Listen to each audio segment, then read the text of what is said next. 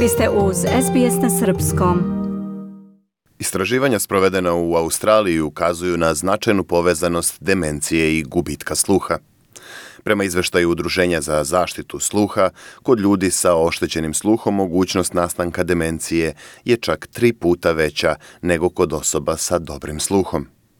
Audiolog iz Društva za podršku nagluvim osobama Expression Australia, Mеђународни, kaže da se usled gubitka sluha mnogi često povlače iz društva i traže utočište u samoći. Neki to čak rade i potpuno nesvesno. People with hearing loss are often working harder to hear in situations. So they're actually taxing. Osobe oštećenog sluha se često mnogo više naprežu u situacijama kada žele ili kada treba nešto da čuju. Oni time daleko više opterećuju sopstveni mozak samo da bi čuli neki razgovor. Svi koji imaju problem sa sluhom mogu vam reći da je to izuzetno teško.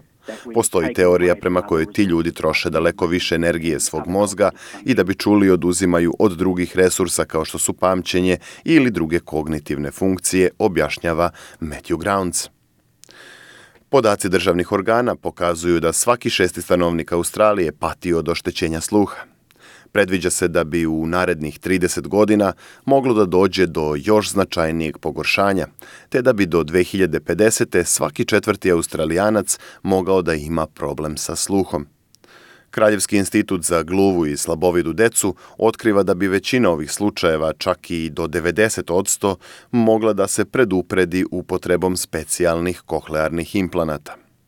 Profesor Catherine Berman iz Univerzitetske bolnice Macquarie kaže da je izuzetno važno koristiti slušna pomagala u slučaju gubitka sluha. Because hearing loss can result in reduced quality of life with loss of connectedness and making it harder to maintain relationships. Oštećenje sluha može dovesti do značajnog pada kvaliteta života usled gubitka povezanosti s drugima, kao i težeg ostvarivanja i održavanja relacija s drugim osobama. Svedoci smo da slušni aparati pomažu ljudima da ostanu povezani sa prijateljima i porodicom, što je veoma dobro i za očuvanje kognitivnih funkcija mozga, kaže profesor Berman, ohrabrujući ljude da redovno idu kod ušnog lekara i da koriste pomagala u slučaju gubitka sluha. Za razliku od običnih slušnih aparata koji samo čine zvuk čujnijim, kohlearni implanti mogu da omoguće osjećaj zvuka čak i osobama koje su sasvim gluve ili izuzetno oštećenog sluha. Kako funkcionišu kohlearni implanti, objasnila je Kylie Chisholm iz Odeljenja za rehabilitaciju na Kraljevskom institutu. It's got 2 parts. It's got external processor, which is one on the outside, and it's got an internal part that the surgeon... Ovaj implant ima 2 dela, jedan spoljašnji i jedan unutrašnji koji hirurg postavi ispod kože. Taj unutrašnji deo ima elektrodu koja se spušta do srednjeg uha i radi zajedno sa eksternim delom implanta na prenošenju signala iz spoljašnjeg sveta.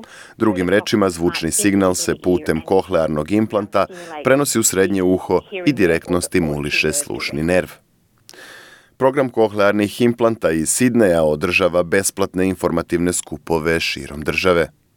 Upravo iz razloga što je pomoć dostupna, iz ovog udruženja kažu da ljudi ne bi trebalo da se tek tako mire sa gubitkom sluha.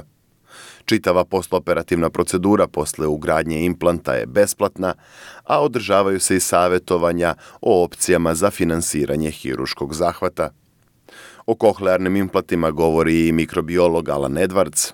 Ovaj naučnik u kasnim 50-im od 2017. godine ima ugrađene slušne implante. I love being busy and that is really one of the things that drove me to get a cochlear implant.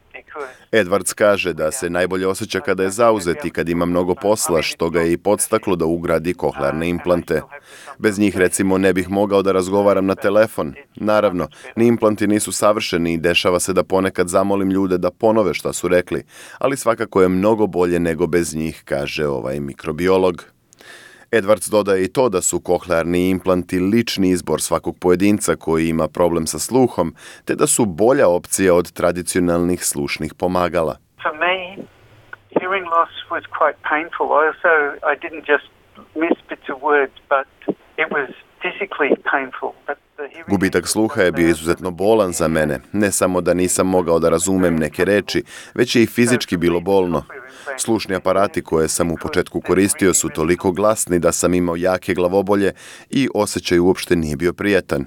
Zato su kohlearni implanti za mene fantastično rešenje, pošto su mi istinski pomogli, kaže na kraju Alan Edwards. Dajte like, podelite, komentarišite, pratite SBS Serbian Facebook profil.